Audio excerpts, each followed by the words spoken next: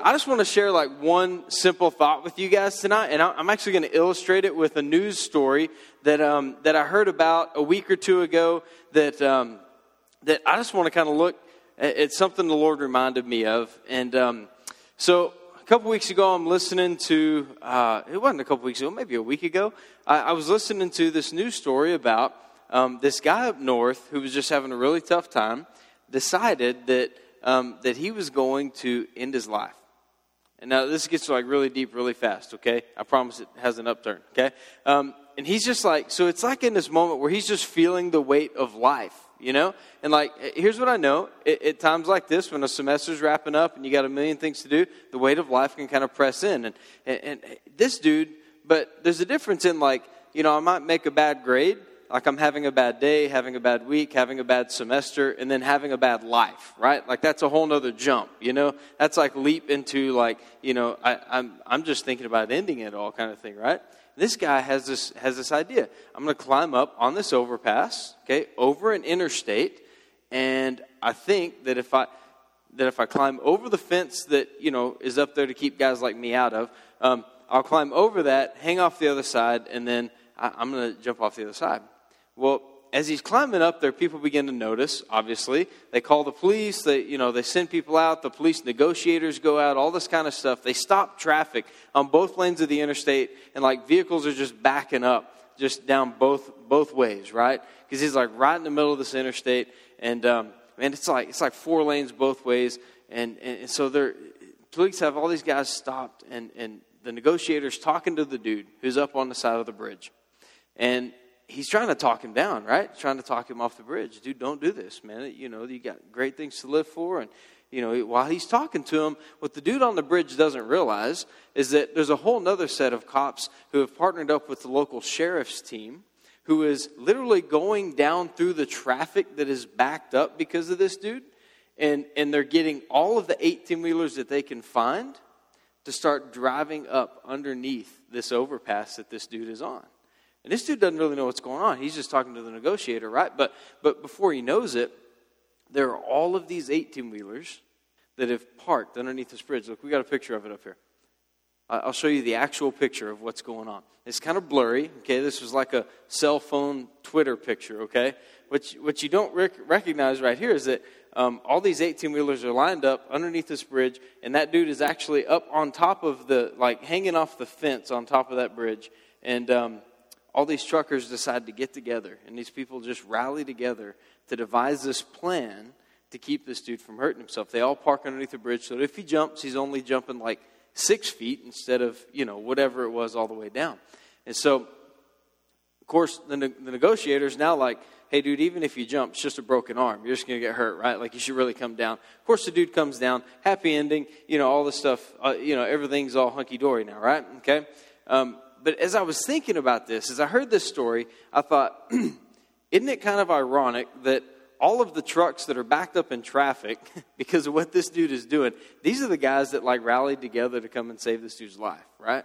Like they're the ones that actually come and park under the bridge. And there's actually all this stuff going on behind the scenes where people are devising a plan to help this guy out. And he didn't even realize that it was going on. I thought, how many times does God do that for us? Like, we get in this place where we're so focused on us, or we're so focused on what's sitting right in front of us that we don't even realize what God is doing kind of behind the scenes to set up a bunch of 18-wheelers underneath the bridge that we feel like we're on, right?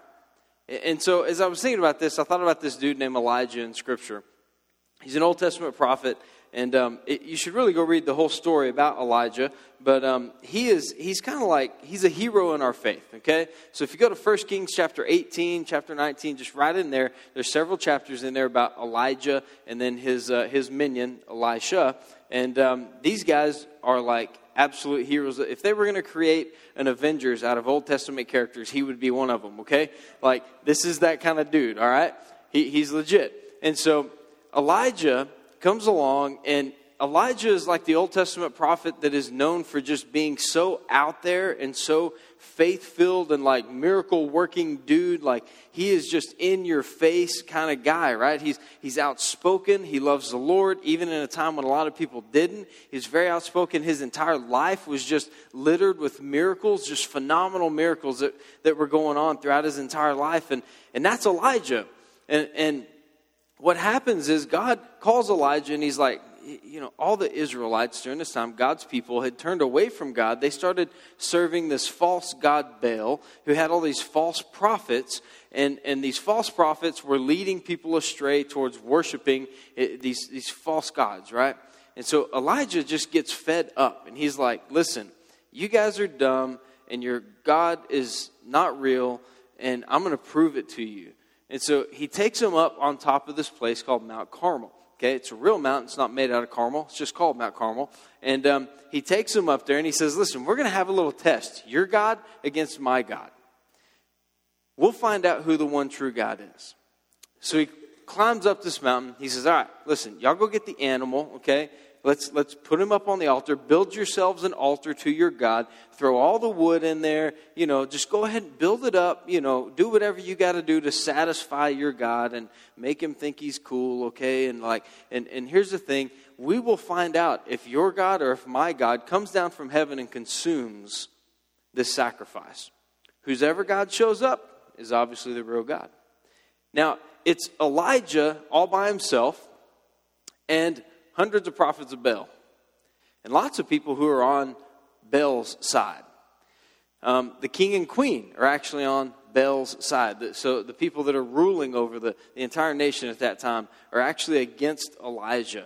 And so he's up there and Elijah's like, you know what, guys? Hey, I'm feeling generous. You go first. Okay? We'll let your God have first shot at it, right? He gets up there. He rallies all the people around. And, you know, I have this... When I think about Bible stories and I play them back in my mind, they're very animated, right? And so I see Elijah just kind of sitting up there going, all right, guys, go for it. You first. Let's see what you got, you know? And so the guys are doing all their normal stuff. They're like singing worship songs to their false gods and doing this false worship. And they got all this stuff going on. And Elijah's like, hey, guys, maybe you're not singing loud enough. So you should sing louder, okay? Maybe your God's asleep. Wake him up, guys. Holler loud. Like, get loud with your word. You just need to wake him up. Maybe your God is tired. Maybe he's a God that gets tired, right? My God doesn't, but maybe your God does. Maybe you need to wake him up. They start hollering, you know. And he says, listen, I know. I got it. I got an idea. Maybe your God had to relieve him. He's in the little boy's room. That's it. Just yell loud. He'll hear you. He's taking a dump. He needs to get off the pot. You know, like, just holler really loud. That doesn't work. Well, hey, guys, maybe he's too busy to hear what you guys are doing right now. Maybe you need to catch his attention. Like, why don't you try, like, cutting yourselves? Why don't you try, like, yelling louder? Like, listen, you guys need to get flamboyant. All right? Like, make it big. Go big or go home, guys. Come on. Let's see it. Let's see what you got. Get your God's attention. And, of course, they do. They're going all crazy. And I can just see Elijah just kind of standing over there drinking his, water and just watching. You guys done yet? No? Okay. Keep going. Still no God? Of course not, because false gods don't respond, do they? And then... at the time for sacrifice for Elijah's God, see, Elijah's God had already spoken to the Israelites and said, hey, at 3 o'clock every day, I want you guys to make a sacrifice to me. Well, 3 o'clock comes around. And Elijah says, all right, guys, time's up. My God said that my sacrifice needs to be made at this time, so give me a minute. Let me prepare the altar. Let me get everything ready for my God to show up. And, hey, all right, so we got the animal, we got the wood. Hey, those big, huge jars of water over there, you got 4 of them? Great. Bring those over here and dump them all over the wood and all over the sacrifice. These guys are thinking, but we're supposed to burn the sacrifice. That's what God's supposed to do, right? Like if he shows up, he consumes with fire. Go ahead and dump them on there. And then Elijah's sitting there. He's like, well, I think you guys missed a spot. Go fill them up again. Bring it back over here. Listen, let's dig a trench so that none of the water escapes. If anything, it'll just puddle around the sacrifice. Go ahead and dump all 4 of the jugs of water on there again so we don't miss anything. Dumps it in there. You know, you can see it getting wet. Man, it's soaked by now. Listen, guys, that's just not enough water. Go ahead and get some more water. Go fill it up again, okay? Just 3rd time's a charm. Go for it again, right? Soak it. By now, the trench is like filled up with water. The sacrifice, the wood, everything is absolutely soaked. And Elijah, who's just witnessed all these guys sitting there going crazy, trying to get the attention of their God, turns around and prays a prayer that goes something like this. God, I know you're real, but they don't. You mind showing up here so that, you know, they'll know that you're still the God and that you still love them? And would you draw them back to yourself just by showing up over here? And God totally consumes the sacrifice. If you go back and read the story, it literally says he dried up all of the water that they poured onto the sacrifice. Like, and I have no idea how this looked. One of these days when we get to heaven, we're going to get to watch like Elijah replays. You know, it's going to be like on Netflix, right? We're going to be watching. I'm going to be like, dude, I want to see this. Was it lightning? Was it just like, you know, how did this work out? I don't know. But it consumed the sacrifice, consumed the wood, consumed all the water that they had poured up. And Elijah's like, told you. Like, you know, like, what do you guys, I told you, your God's false. This is the one true God. And then he pulls this really bold move. I told you he's like over the top guy, right? He takes all these false prophets, leads them down to a valley, and has them all killed, okay? For leading people astray. Some of you guys are like, oh, wow. Okay, God doesn't do that anymore, at least not yet. That won't come till heaven or hell. Get right with God. You want to be saved, okay? There's a better option, okay? Jesus is good. That way's not, all right? So he literally takes all these guys. He takes them and gets them slaughtered. Well, the queen hears about what's going on, this evil queen, and she's like, Elijah, listen, I'm coming after you, yo. You killed all of my prophets. They were false prophets, right? And you killed them all, and now I'm really angry with you, so you got 24 hours, bro, because in 24 hours, I assure you, I'm going to end you. Elijah's like, I should probably run. She's the queen, right? You know, God did just like consume the entire sacrifice with fire, but I'm a little bit afraid. In fact, if you pick up where we're going to pick up tonight, we're going to start in 1 Kings chapter 19, verses 3 through 5. Elijah was afraid and ran for his life. That doesn't sound like the dude who was just sitting on top of a mountain going, ha ha, I told you so. Maybe your God's on the potty. That doesn't sound like him anymore, does it? Literally, we're talking about a 24-hour time period max. And Elijah's running for his life. He came to Beersheba in Judah. He left his servant there while he himself went a day's journey into the wilderness. He came to a broom bush, sat on under it, and prayed that he might die. I've had enough, Lord. Take my life. I'm no better than my ancestors. Then he lay down under the bush and he fell asleep. So literally, in a day's journey, we see Elijah go from like the man to like emo selfie, right? Like just in no time, right? And all this, like when it says he went and he laid down under the tree, have you ever like dealt with like legit just being down, depression, like this instance where like I genuinely just want to go lay in bed right now and do nothing all day. It's a sign of depression, right? And so he's in this depressed state. God, just kill me. I'm done. I'm done fighting. Like we just went and won this huge battle, and now I'm running for my life from this queen who doesn't like me. And he's running from the evil queen. He's out there in the middle of nowhere. And then, as he's laying there asleep, an angel of the Lord wakes him up. He says, listen, dude, get up and eat. Quit being so emo. I've cooked you some hot bread over there, right? And have you guys ever been to, do you guys ever remember the bread guy at H-E-B? Anybody ever heard this guy before? He's like, whenever fresh bread comes out, he's like this dude with this booming voice. And he's like, he'll start hollering out, hot, fresh, baked bread. And he just like walks around the store singing it to tell everybody there's fresh bread, right? That's how I picture this angel. He's coming up to Elijah going, hot, fresh, baked bread. Look, dude, I built you a fire. Here's some bread. Here's some bread. Get up, dude. Eat, And then, so he gets up and he eats. And then it happens again. Elijah's like, that was good. Just enough to take a nap, right? I'm just depressed. I go back to sleep. Angel comes back to him. He's like, listen, dude, get up. Here's some more food, okay? Eat your fill. Get on your journey. Go do what you're supposed to be doing. But he's depressed, right? And so you can kind of see the struggle in Elijah. An angel shows up to Elijah, okay? And Elijah knows what he's supposed to be doing, and it ain't running from this queen. And an angel shows up, builds a fire, cooks some food. He knows it's an angel. Happens twice before the dude finally listens to the angel. And the angel's like, get up, get out of here, go do what you're supposed to be doing. And he runs off into the mountains, finds a cave, and starts sulking. Goes the opposite direction.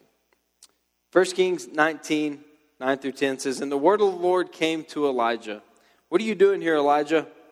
He replied, I've been very zealous for the Lord God Almighty.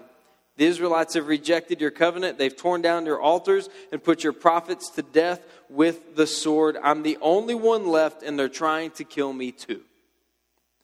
You ever felt alone? Elijah's going, God, you took out the fire, but I just don't feel very confident right now. You preserved me in front of 100 prophets, but I don't know about the queen. You worked that awesome miracle. And in fact, you fed me through an awesome miracle for the last few days. And here we are a month later, and Elijah's going, God, they've killed all your prophets. I'm the only one left. And so literally you see Elijah like perform these great miracles, but then turn right around. And he's like this depressed dude that is disobeying God. He's a prophet. And God responds a few verses later in 1 Kings 19:18. He's like, listen, I know you're being all emo and stuff right now, but let me tell you some good news, okay? I've reserved 7,000 in Israel who have never bowed down to Baal. They've never kissed the Baal gods. They still believe in me. I know you think you're alone, but you're not. There are 7,000 just like you.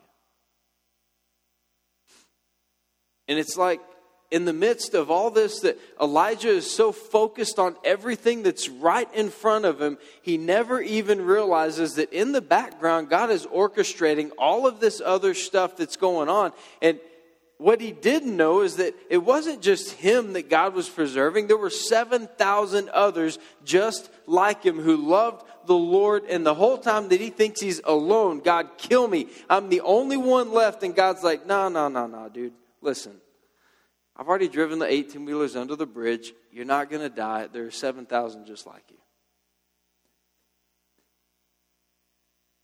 you. Here's my encouragement tonight. I think we've all got a little bit of an Elijah in us, don't we? Like there are times that we can totally focus on all the wrong things, think all the wrong things, we feel based on a lie. We feel terrible. We feel depressed. We feel down. And we never realize that God's already driven the safety net right up under the bridge that we're standing on. As I was thinking about this, we're totally okay with God speaking to us on like a Tuesday night in Chi Alpha, right? But we're quick to forget that, like, man, earlier this semester, my life group guys, like, gave me a place to crash. You know what? My life group girls, man, they filled up my car when I didn't have any gas. I've got a bunch of people around me that helped me pay rent that month that I was a little bit behind.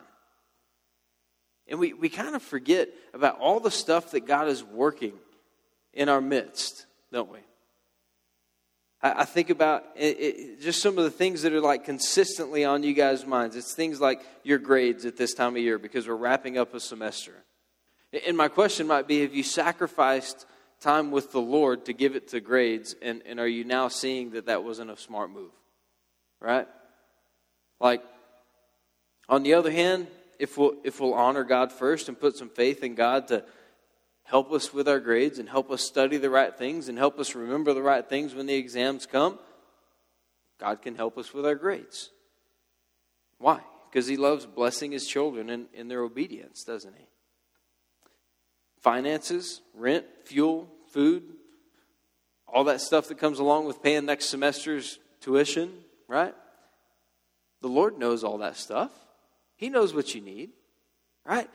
Matthew 6:33. Seek first the kingdom of God and all in His righteousness, and all of these things will be added. If you go back and look at all the things that are added, it's like stuff that we need to live. And Jesus is like, hey, seek first the kingdom. God's faithful to take care of all the other stuff. Right?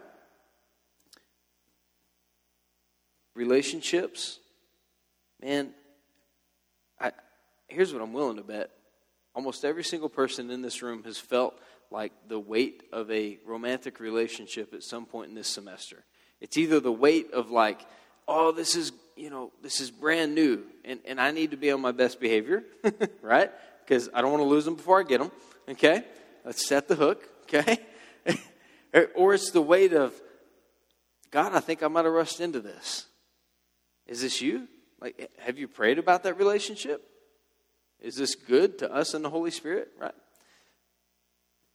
There's all these different, listen, I know that every single one of you came to college to get married, not get a degree. I get it, okay? I was there. It's our number one reason for being here. 2 Corinthians 6:14 says, don't be unequally yoked. Do we have faith in God in these kind of instances? You know, man, God, I'm going to keep your priorities first, and I'm going to expect for you to bless me in this area. You know, it's tithing. Bringing a tenth back to the Lord and going, God, maybe it doesn't make sense on paper, but I'm trusting you that somehow you'll send an angel to bake some bread because I'm broke, right? Like, I got no money for ramen, just something. Here's my encouragement tonight. I told you it was going to be short. Even if you've messed up in any one of these areas or a number of other areas, right? I just want to remind you that God is consistently orchestrating a whole bunch of 18-wheelers to drive in under the bridge that you feel like you're on. He's consistently creating the safety net. And if we're just looking at life in general, He sent His Son a long time ago to become the safety net for every single one of us. That if we'll just obey Him, if we'll just chase after Him, if we will do everything in our power to love the Lord with all our heart, soul, mind, and strength, if we'll do that, Jesus will take care of the rest.